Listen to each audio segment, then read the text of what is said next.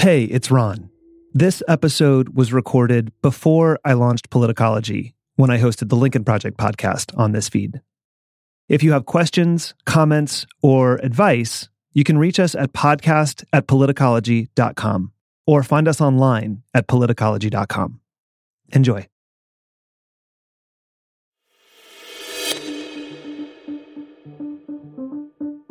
Hello from the Lincoln Project. I'm Ron Steslow. Welcome back to our weekly Roundup, where we bring in a rotating panel of experts to discuss the truth you need to know behind the most important stories of the week and how they shape the political landscape of this election. We have an incredible panel today. Joining us from an undisclosed location, we have national political strategist Steve Schmidt. Thanks for being on again, Steve. Thanks, Ron. Good morning. And because one legendary ad maker and New York Times bestselling author just wasn't going to be enough this week, we have both Rick Wilson and Stuart Stevens. Gentlemen, it's great to have you both on. Great to be here. Well, it's undisclosed, Rick. On today's episode, we're going to talk about the Republican National Convention, and I want to focus on the people who are still undecided about who to vote for and putting the Trump campaign's messaging into context for them. But before we get started with that, we were talking a bit before the show about the visual of this last night of the convention. Stuart, do you want to share your thoughts on that before we dig into the substance? Well, the use of the White House here is just a disgrace. And I know the Hatch Act, reality that no one's done really hard time for violating the Hatch Act probably in a while. But the reason it exists is to protect you as the taxpayer from having your tax dollars used for a political purpose that you may completely disagree with. It exists for the same reason that you can't run your campaign headquarters out of your congressional office or your senatorial office. It's a fundamental protection of taxpayers. And what we've seen with the Trump campaign is just an extension of their complete lawlessness. They don't care about you, the taxpayers. So it's a true statement that what we saw last night and before in this convention, there are people out there, and they're not a small number of people, who will work their entire lives really hard, pay taxes, and every dollar that they pay in taxes their entire life will have gone to put on this Trump show. And that's a disgrace. That's an absolute disgrace. I've shot in the White House before for President Bush, and you would only use the residence, and you go through extreme lengths not to use the White House staff. So there is the irony here, if that's the right word, is there actually, if Trump wanted to do this in the White House, there is a way he probably could have done it legally, tried to do it legally. They didn't even try. I mean, they put it out there on the lawn just sort of to announce, here we are, we're breaking the law, stop us. And it's a great metaphor for how they feel about the law, and I'm afraid it's what we're going to face between now and the election. Trump's not going to be asking permission to violate election law. He's just going to do it and then say, "Stop me." And when you have this incredibly weak group of Republicans around him, it's an extraordinarily dangerous situation. Steve?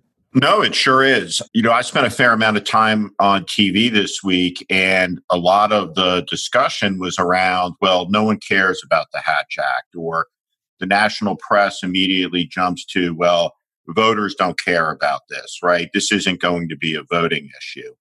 And I think that's the wrong take on this. This is an important issue. Whether people care about it or not, they should. And specifically should care about three things that we saw this week.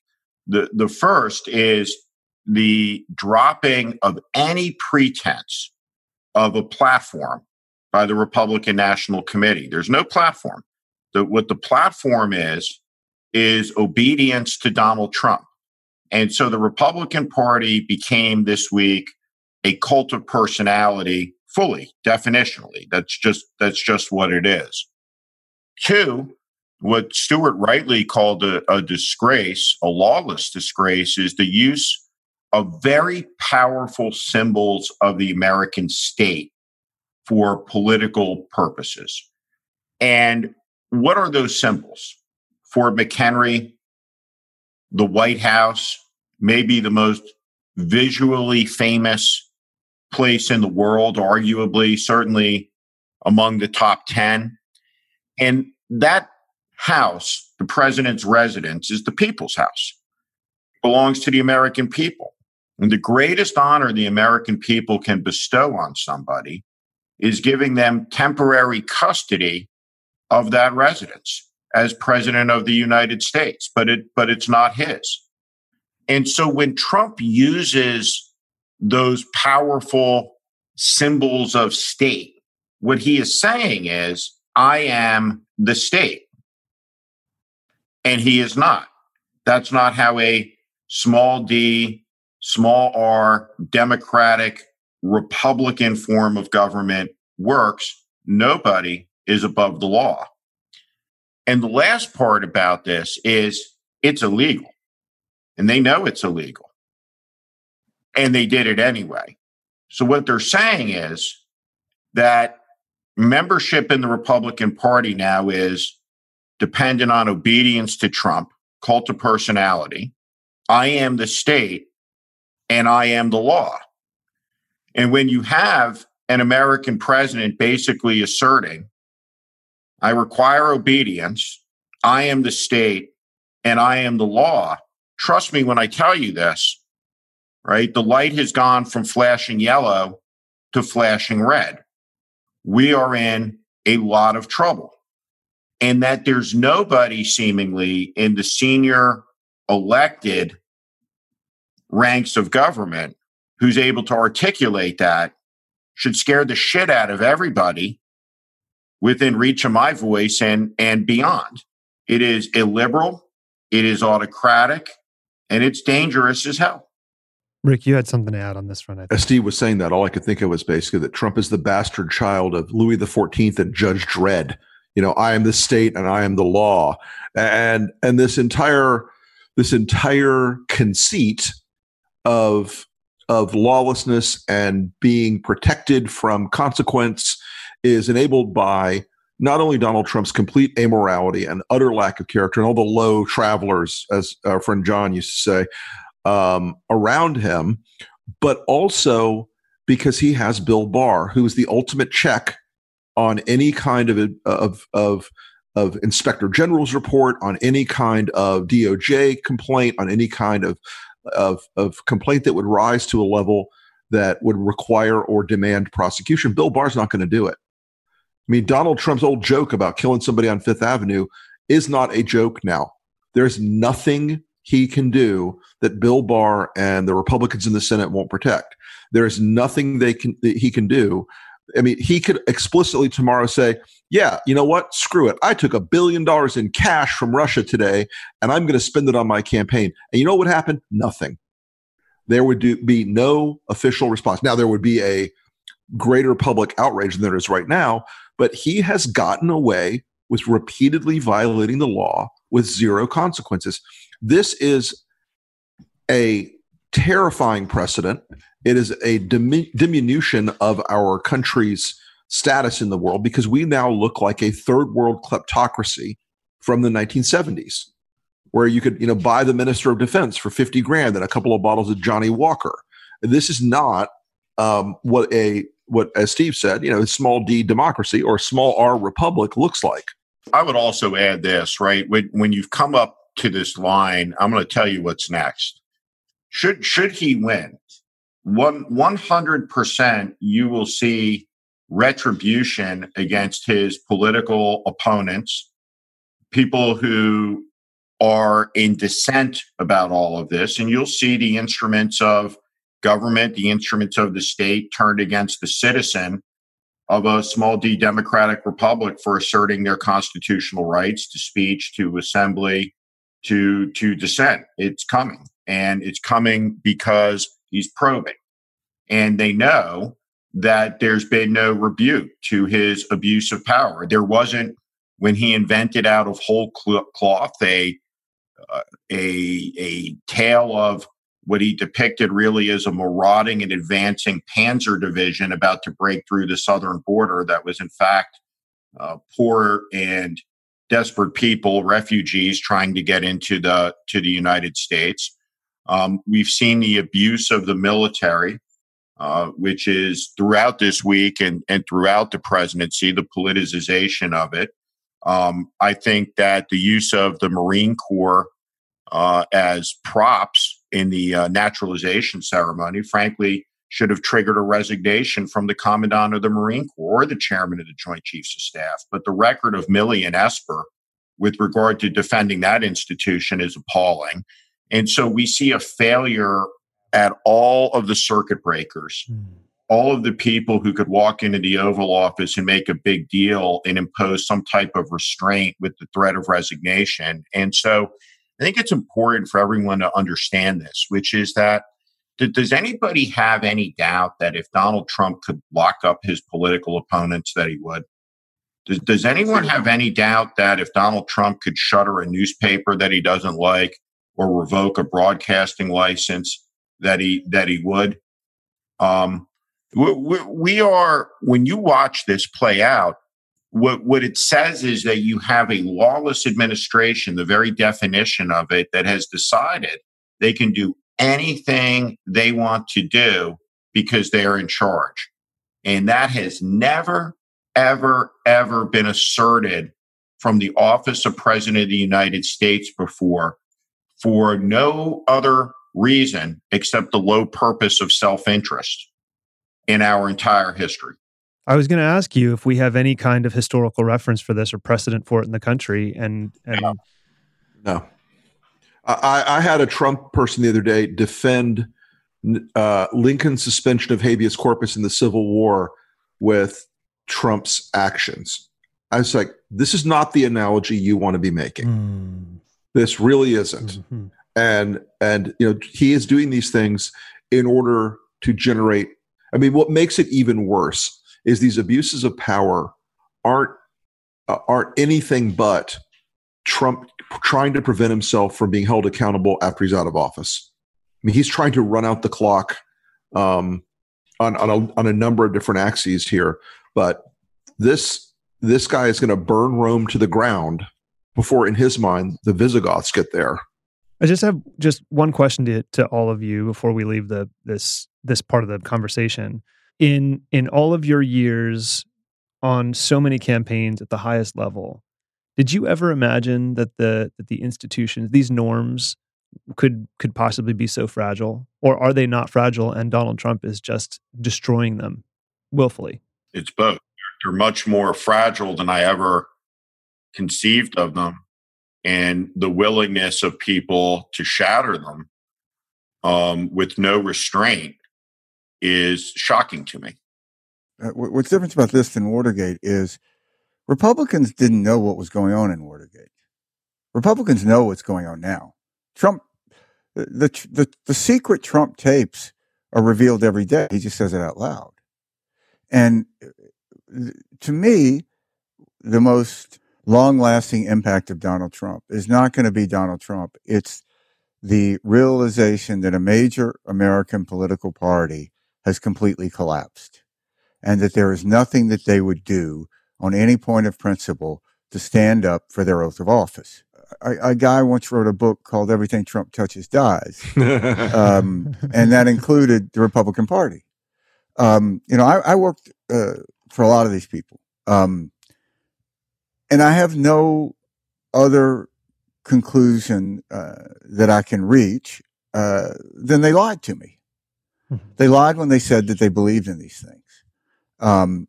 And they haven't stood for what they said they did. They're nice people. I mean, if they lived next door to you, they'd be good neighbors. If they saw you stranded on the road, they'd stop and help you. But they have completely failed the fundamental duty they had as custodians of this fragile concept of democracy. And I think it's absolutely shameful. And it's how they're going to be remembered. I mean, I think Mitch McConnell thinks that Donald Trump's going to be remembered as his fool. I'm pretty sure Mitch McConnell's going to be remembered as Donald Trump's fool. It's just how history works. Steve, I lied because I have one other question, which is, if you can, I'd like you to speak to what the consequences of this collapse in these norms and these institutions are for the lived experience of everyday Americans. Because we're talking about these things at a very high level. But where does this road go? Well, it goes to nowhere good. George W. Bush was right about something fundamentally, and he was wrong about something just as fundamentally in his term, right? After the 9/11 attacks, it was right to look for the root causes of what inspires 19 young men to hijack airplanes and to fly them into buildings.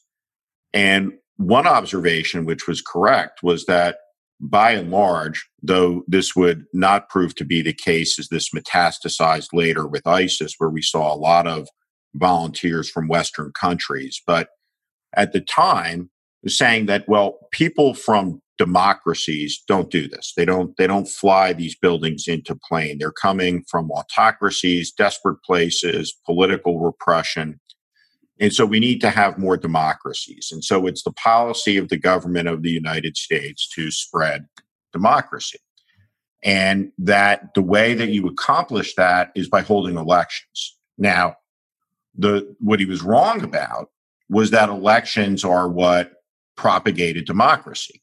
And so you have an election in the Gaza Strip and Hamas wins, right? Not a democratic institution, to say the least.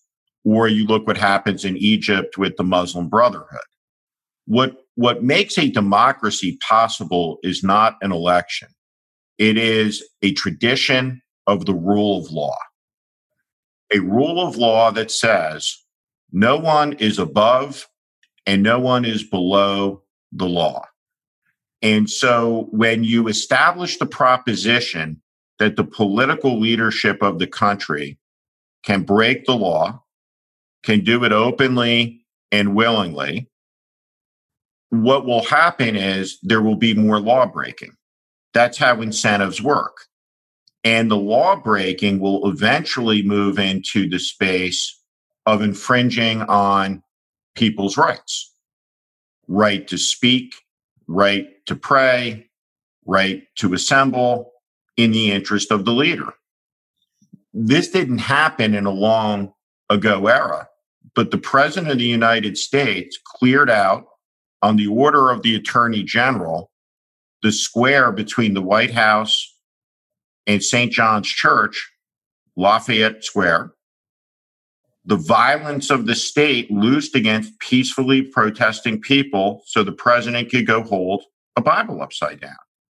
And so if anybody thinks that we're not on a trajectory to see IRS audits, prosecutions, we've seen criminal behavior explicated by the president in the form of Roger Stone and the other criminals that surround him through an abuse of the pardon process.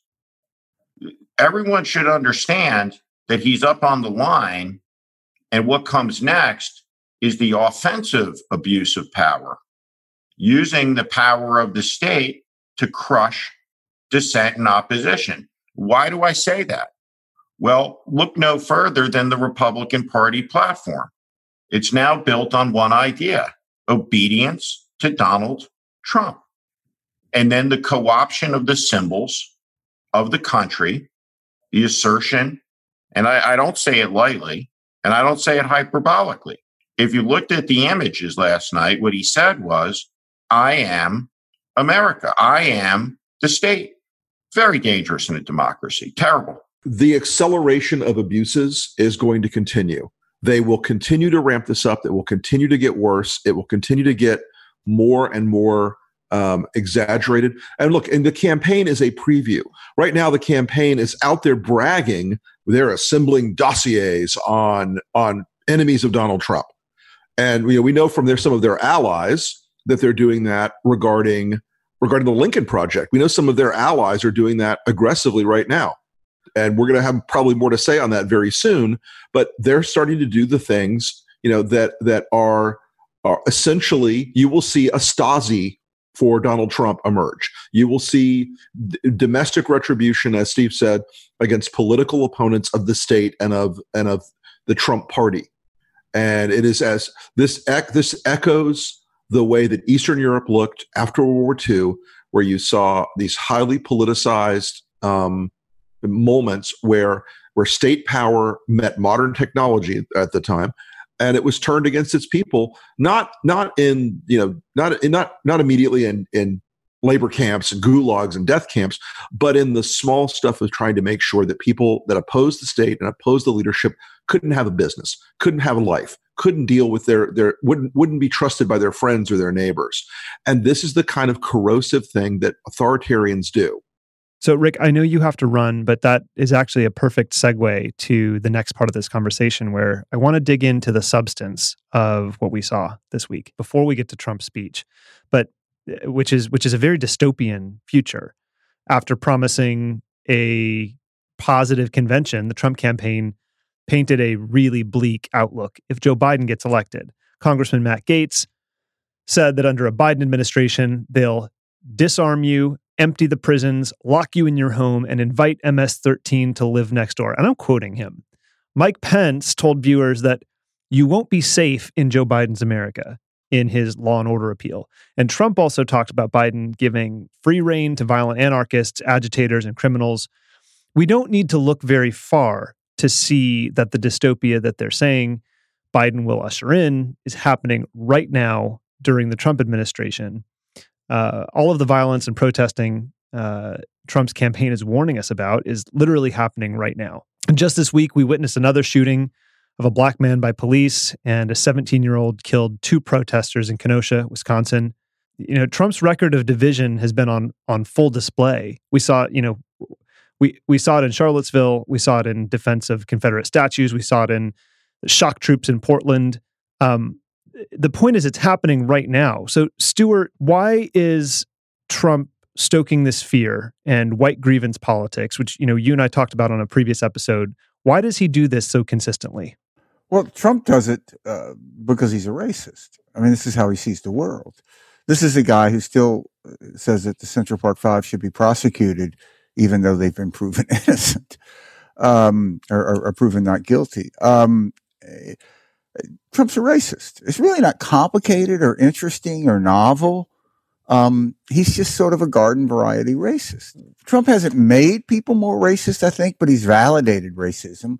And history shows that when a major political party goes along and validates hate, which is what the Republican Party has done by validating Trump's racism and his general bigotry, his attacks against Muslims, calling judges born in Indiana Mexicans, that it's very difficult to get this undone. In a strict electoral sense, I just go back to this. All of this industry of why Trump won in 2016. On one level, he won for a very simple reason. He ran in a year in which a Republican could win with 46.1%. Romney lost with 47.2%. So how did he do that? It was increase in third party, which isn't going to happen this year, it looks like. But most importantly, non-white turnout declined for the first time in 20 years. So Trump isn't out there trying to build a new coalition with any effort. He needs to get every white vote he can get. And there's really, if you read George Wallace's famous speech in 1968 in October in Madison Square Garden, it could have been given by Trump last night, and Trump in a way did give it last night, and Mike Pence, who's one of the smallest men in America. They want to make you afraid of other Americans. That's the essence of it. The essence of Trump is to feel worse about your country, to feel worse about being an American. To be born an American during the Reagan years was to win life's lottery. You were the luckiest person in the world. To be born an American and to be an American in the Trump years is you're a chump. You're a sucker. There are these powerful forces out there like Canada that are taking advantage of us. It's just a completely different version of how the world is. I don't think it's going to work. I mean, I just go back to, we always are talking about these extraordinary things about Trump. But if Trump was a normal president, say sort of just a governor from a state who got elected, who was running in an environment in which you have more people were unemployed during the Republican convention in August than any August in American history. More Americans have died in the last 5 months. from a disease than any other time in American history. So it's very difficult to get this race away from those realities. Maybe do it for a news cycle when there's racial violence and murder, but it really is not possible, I think, to make people care. Many people, enough people to win an election, care about something that's not affecting their lives. And what's going to be affecting people's lives the next 2 months is the economy and the fact that these schools are going to be closing. I mean, I think, when you look at where a race is going to go, that's where the race is going. It's hard to imagine that the first debate school closures isn't going to be a huge, huge issue in that debate. These colleges that are attempting to open are going to close. College kids are going to come back home. And you're going to have parents just in this terrible bind of what do they do with their children. And there's no plan to address that for Donald Trump. And it just doesn't, it's not anything he cares about. He'll just say that, it's not happening. I think we're in for a very, very, very ugly period in our politics, and a very dangerous period, because Trump is a gangster, and gangsters will do anything to stay, to keep that government contract. A couple of things on top of what Stuart said, and I want to stand up and cheer after listening to what he said, and I think it's really important. The first thing is Trump, without question, is the most incompetent leader in a crisis that the country's ever had the misfortune to have at the helm. And as a result, American life, the American way of life, is wrecked. From kids being able to go to school, from the rituals of college football in the fall that won't happen, to a devastated economy, a million broken dreams, shuttering small businesses, and not least of which is the consequences of, as we get ready to cross the 200,000 dead Americans barrier, we are the epicenter of a deadly virus, the most sophisticated math and science medical country in the world. None of it had to happen. Now, this convention was from an alternate reality, from the delusion sphere, where COVID is behind us. We're not really happening at all, where the economy is roaring, and everybody in America is safe in the paternalistic hands of the leader, Donald Trump, who we were told over and over again is a deeply caring man, an honest man, somebody who keeps his commitments and his words and that you can trust, which of course is all bullshit. But you talked, Ron, about some of the things that came out of the mouth of Matt Gaetz. But I want to talk about what I think is the most significant event that happened this week, which is in relation to the most tragic event that we all shared together on national television this week, which was the shooting in the back 7 times of a black man, again, by ill-trained police. I don't know. Well, maybe it's inappropriate to speculate about the motive, but it looked to me on camera that neither of those cops should have been within 100 miles of a firearm. In response to that, right, what did we see at the convention? We saw on the first night, we saw a couple who are bad people. Yeah. And I'm gonna talk about what makes them bad people before we talk about the bad thing they did on their lawn, right? So these are who these people are. They live next door to a synagogue, and honey is a important part of some of the Jewish people's ceremonies and holidays, and they put beehives on the back of the property, and this was an activity that was done by the kids at the synagogue. And apparently the beehives encroached on that the McCloskey's property by a few inches. Now, what does a normal person do? Normal person says, well, I live next to a synagogue and I got a big property and there's beehives on it and they're 6 inches over the line. You know what you do? You ignore it. No big deal. Right? Let's say you're that person, though, and your property is your property. You pick up the phone and you call the rabbi and you say, would you mind moving the beehives off of my property line? What did this guy do? Well, this guy went out there with an axe and smashed all the beehives. That's who they are. So when these peaceful protesters walked down their street, you saw them come out holding guns on those protesters and were appropriately charged with a felony. And by the way, that's just not how you hold a firearm, right? It's a miracle that those two fools didn't shoot somebody. But the larger point is, why were they at the convention? Well, they were at a convention. Their achievement, their qualification, as Stuart pointed out to us the other day, is they pointed guns at Black people. Yeah. And then you look at what Matt Gaetz said about the rising tide of enemies. Yeah. Is it any wonder that a 17-year-old in Indiana finally received enough poison, his mind poisoned by this bullshit, by this propaganda, that he was radicalized, not fundamentally any differently than a Palestinian teenager or a Saudi teenager who's radicalized to strap a suicide vest on them and blow up and kill innocent people in a market. This kid was radicalized. Yeah. And he took his AR-15 and he drove to Wisconsin and became a killer.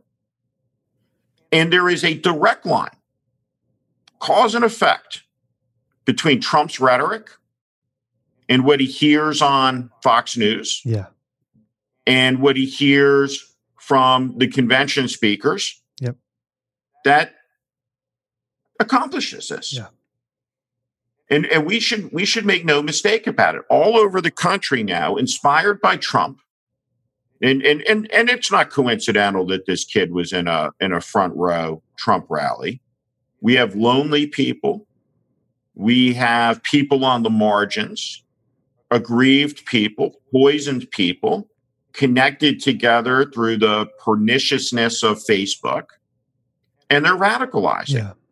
We saw them in the state capitol with their long guns, and we're seeing them all over the country.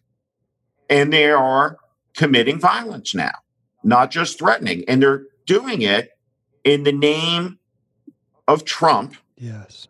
And in service of Trump's dystopian vision to fight back against the threat.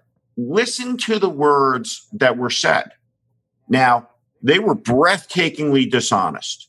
Yes. This was a convention. It was breathtaking in its constant deception and lying and dishonesty. But listen to the words and then observe the actions that follow the words. They are connected. It's dangerous. Trump is inciting violence, and people are committing violent acts in response to the incitement, and it's going to get worse and more dangerous over these next months.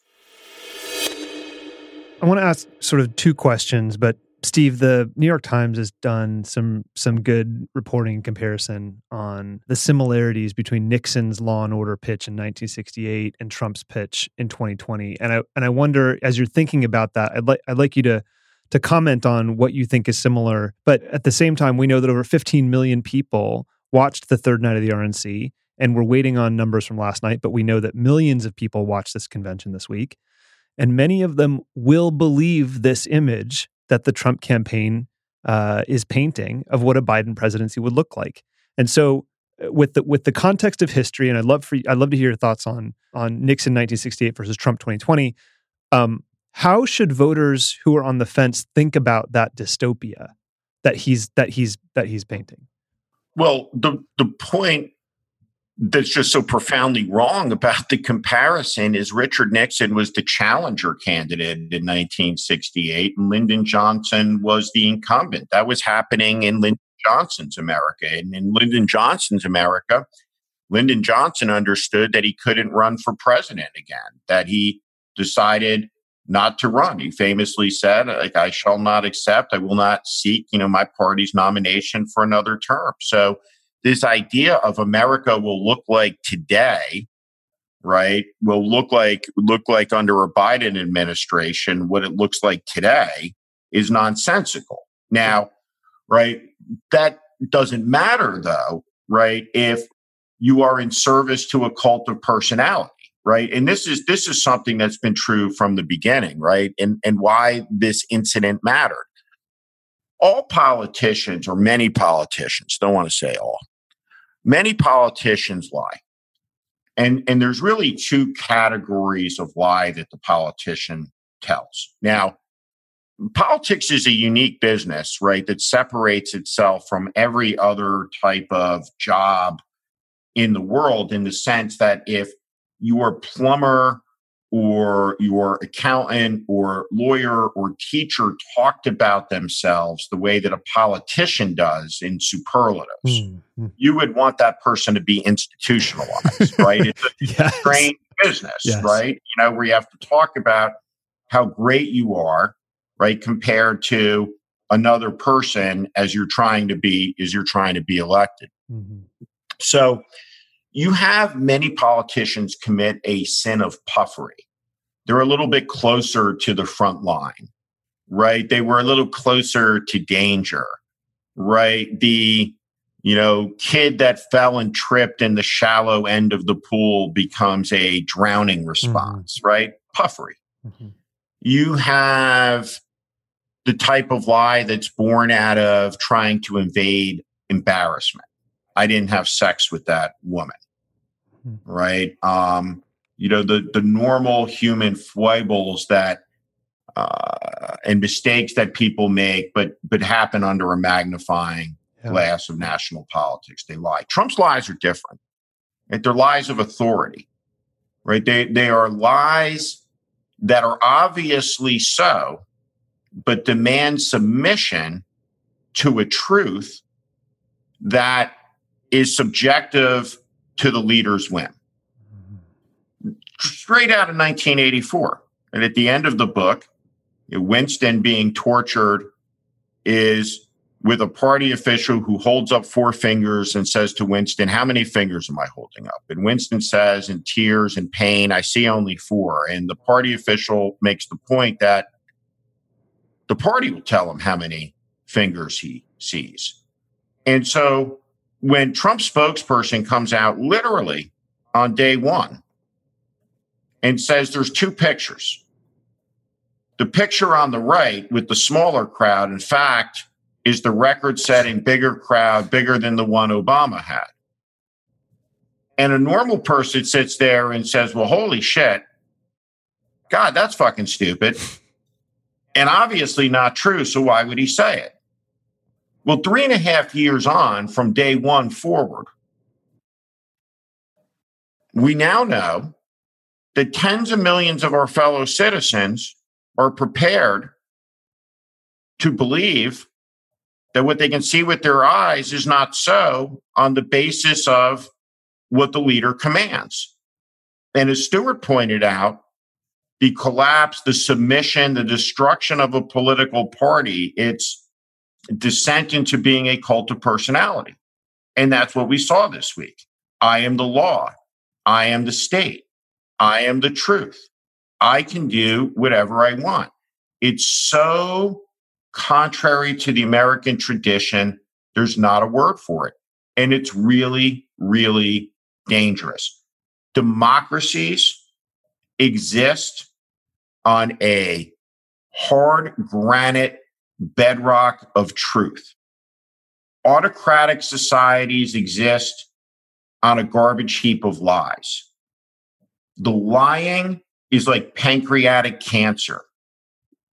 The dishonesty is like cancer. Metastatic, fatal, incurable cancer. And we are at a very, very, very fragile moment in the history of American democracy and at a very dangerous hour in the life of the nation.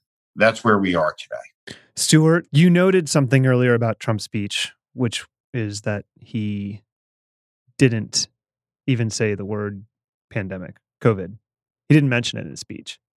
And we're still in the middle of this pandemic. The death toll is continuing to rise. Over 170,000 Americans, as of right now, have died, and there will be many more before this campaign is over, before the pandemic is over. They framed this entire future vision about essentially public safety. How should voters be thinking about public safety during the election when the president won't even mention the most pressing topic on everyone's minds, and many speakers at the convention referred to it as if it was over? Larry Kudlow referred to it as if it were in the past tense. It's over. It's done with. Larry Kudlow and reality, I'm not sure, have met this century.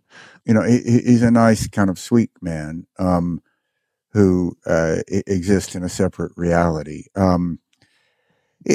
Look, this really isn't complicated. If we had done the same job as Germany did, 139,000 more Americans would be alive. 139,000. Their fatality rate is 111 per million. Ours is 544 per million. So, we're not a country that lacked resources. We're not a country that was caught unawares more than Germany. We're simply a country that bungled the use of the resources that we have. And it quickly became the sort of culmination of long-term trends in the Republican Party emerged, combined to kill a lot of people. And they're still killing a lot of people. That's an anti-science attitude that the Republican Party has developed. As Bobby Jindal famously said, let's don't become the stupid party. But we have become the stupid party. This attack on higher education, that higher education is somehow a conversion therapy to socialism. When I hear these people, like, the governor of South Dakota saying, let's don't listen to the experts. It's basically what the Red Guard said in China. It's what the Khmer Rouge said in Cambodia. Let's just lock up all these people who are actually educated. And the tragedy is really not just Donald Trump, but it's the failure of leadership in the Republican Party. You have some extraordinarily well-educated people in the Republican Party who, because they feel that it's in their best interest, have gone along with this notion that stupidity is good. You take someone like Josh Hawley in Missouri. Here's a guy who rails against the elites, who went to Stanford, who taught at St. George's in London, which was founded in the 1400s, who went to Yale Law School and wrote a very good little biography of Teddy Roosevelt, published it when he was 28 years old. And he's railing against the elites. It's like, really, Josh? And instead of trying to take the knowledge that is in this country and use it to save Americans. So it's not a bloodless crime. 139,000 people were dead unnecessarily. And the German to U.S. comparison is pretty valid. It's nothing. Germany doesn't have something. They didn't have a natural resource that we didn't have. Mm-hmm. They didn't have a lack of more secure borders than we had or something. There wasn't like the radiation cloud came more over the United States. It's just stupidity and incompetence. And the Republican Party is really at the root of this. The Republican Party is responsible for a lot of people getting killed. For sure. And big difference between Germany and the United States in this is that Germany has a competent and a moral leader, whereas the United States doesn't. And I think that there's an important aspect to this, and we put an ad up about it this week called Evil. And we had a long discussion about whether that's the right word to use. And we decided it was exactly the right word to use because of the premeditation of the act that occurred in the White House when it was decided at an ordinary meeting. I'm sure that there was coffee service on the side and bottles of water like there is, maybe a snack bowl.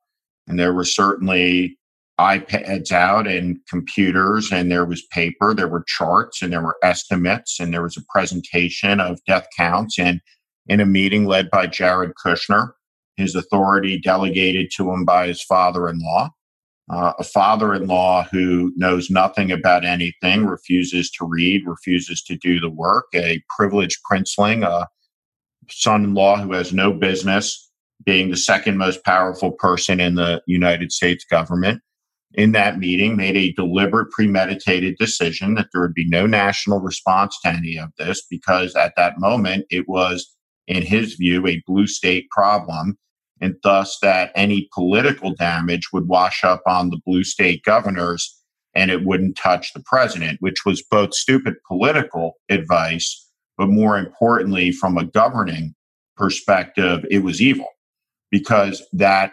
decision has led, as Stuart just pointed out, to the deaths of more than 100,000 Americans, right? And you think then all of the surviving family members and the kids and the broken dreams and the damage that's been done in a downrange sense, right, to the millions of people who survive those people. And I want to make this point about this. I've always been fascinated about the observations that Hannah Arendt, the writer, made about the Eichmann trial. And you think about it, Adolf Eichmann, one of the architects of the final solution of the genocide, the Nazi genocide against the Jews, and a monster. But he didn't appear to be so in the courtroom. He just looked like a middle-aged man. He had the disposition of a shipping clerk, which is how Eichmann saw himself. Right? Eichmann literally, to the moment he was hung, didn't quite understand what it is that he was being hung for.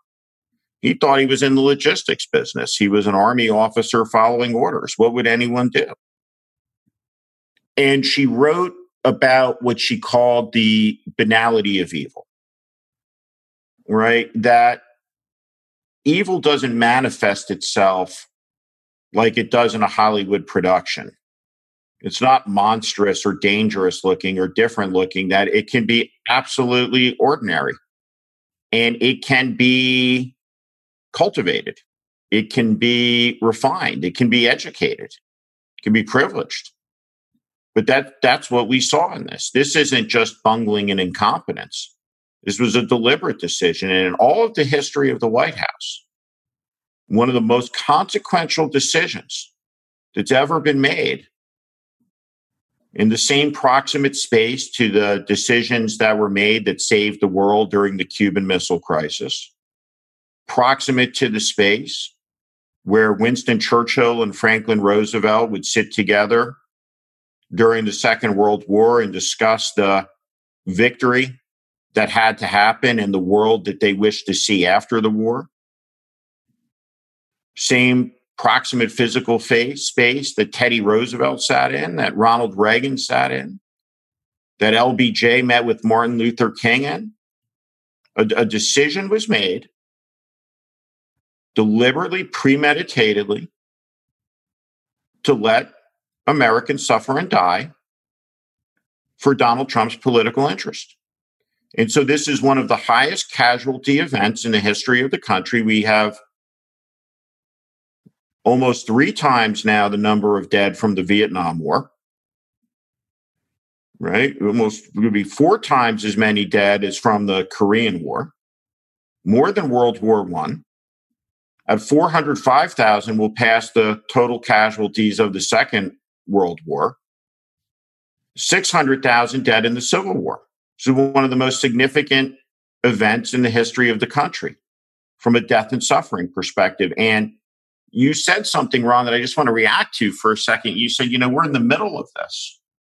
What makes you think we're in the middle of it? We're not in the middle of COVID. We're still very close to the beginning. This is ravaging the country. It's out of control.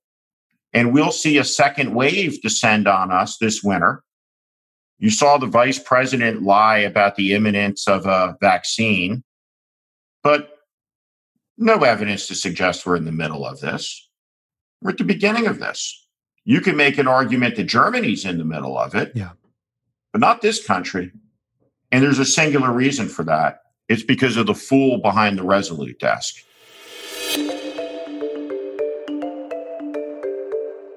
So before we leave this topic, I want to look at this speech through the eyes of a busy voter. When Rita from Texas, she's 72 years old, came on the podcast, she told us that she wasn't paying attention during the 2016 election, and she voted for Trump, and she's not voting for him this year.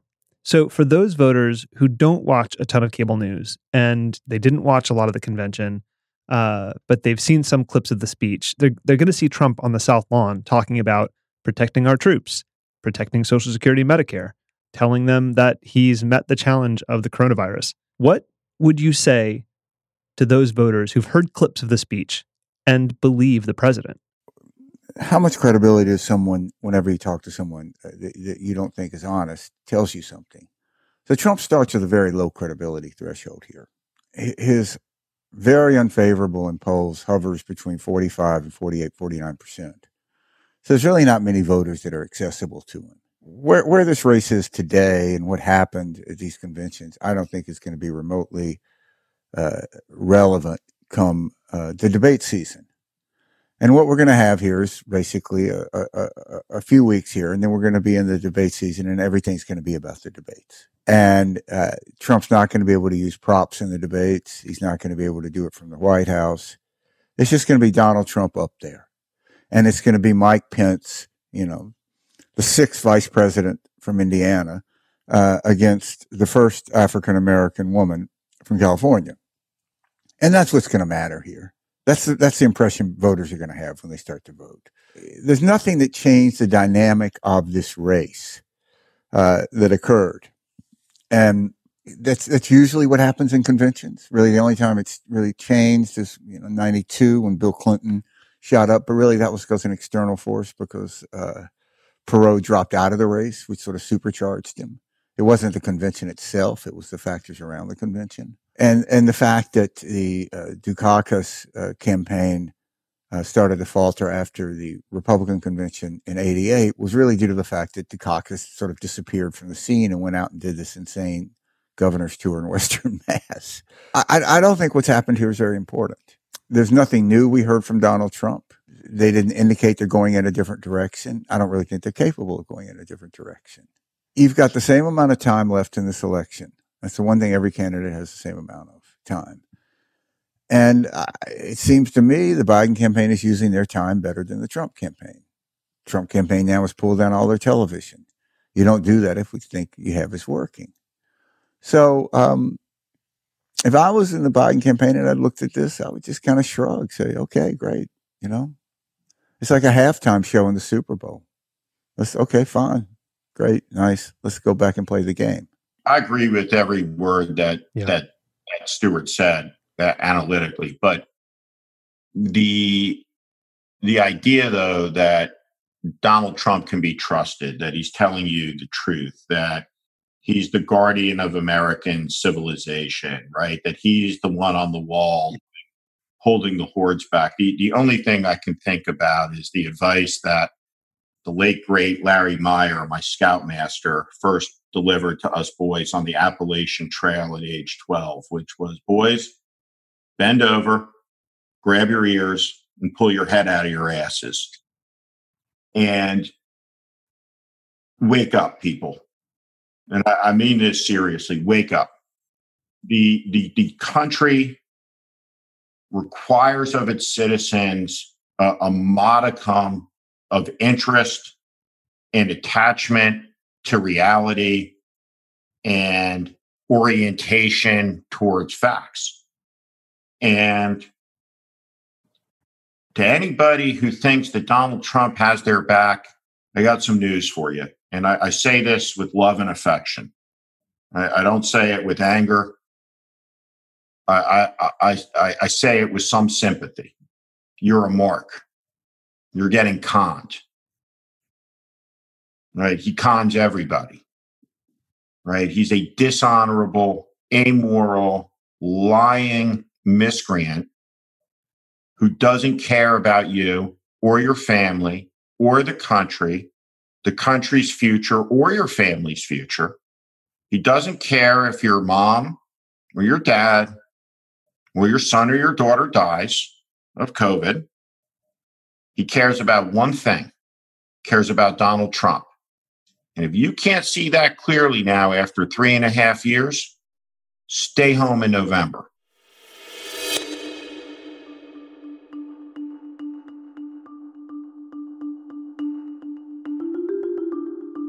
So last week, I told you we were going to start answering questions on the podcast. And to wrap up today, I want to share a listener comment and answer a listener question. Catherine Hagan writes, just wanted to say thank you for my absolute favorite podcast. I love being able to listen to the in-depth conversations that give me hope and make me realize that there are still people who care about decency and democracy. It's one of the few things these days that helps keep me sane. Thanks again. I really appreciate every single episode. And Catherine, we appreciate you. Thanks for writing in. And now the question I want to bring you is from JC Dorgan, who says, I'm curious, if we want Biden as Republicans, shouldn't we put as much effort into getting control of Congress to keep him in check? Shouldn't we have a dual mandate? Steve, do you want to speak to that?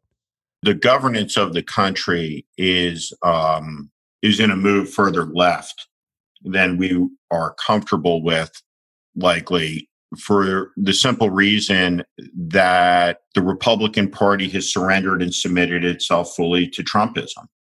And so there are no policies. There is no vision. It's obedience to Trump. And that's why as many of these senators have to go as possible. There has to be a market correction to this.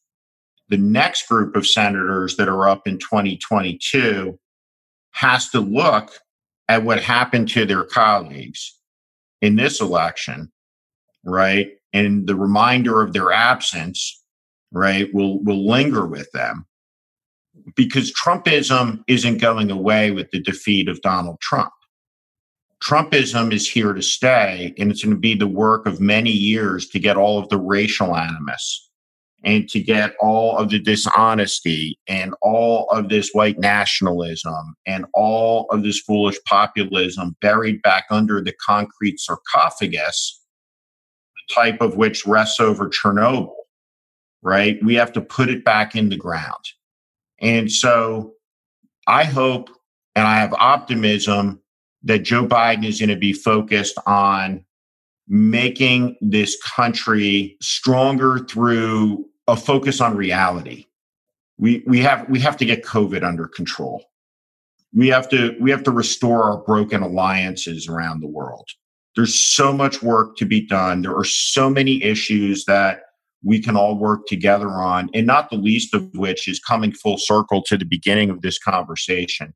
We need to do 5 things as a country outside of the COVID response right away under a new administration. We need to see an update to the Voting Rights Act, the Civil Rights Act. We need a Foreign Interference Election Security Act. We need to secure the infrastructure of our elections. But we need fundamental ethics reform, a cleaning out of the DOJ. The shattering of norms is going to require a address through law, so none of this can ever happen again. And those are the things that I hope that Vice President Biden's going to be focused on as president. This episode was recorded when I hosted the Lincoln Project podcast on this feed. If you have any questions or advice, you can reach us at podcast@politicology.com. And please know that even if we don't respond, we read every email we get, and we love hearing from you. If you enjoy the show, it would help us if you could rate and review us wherever you get your podcasts. I'm Ron Steslow. I'll see you in the next episode.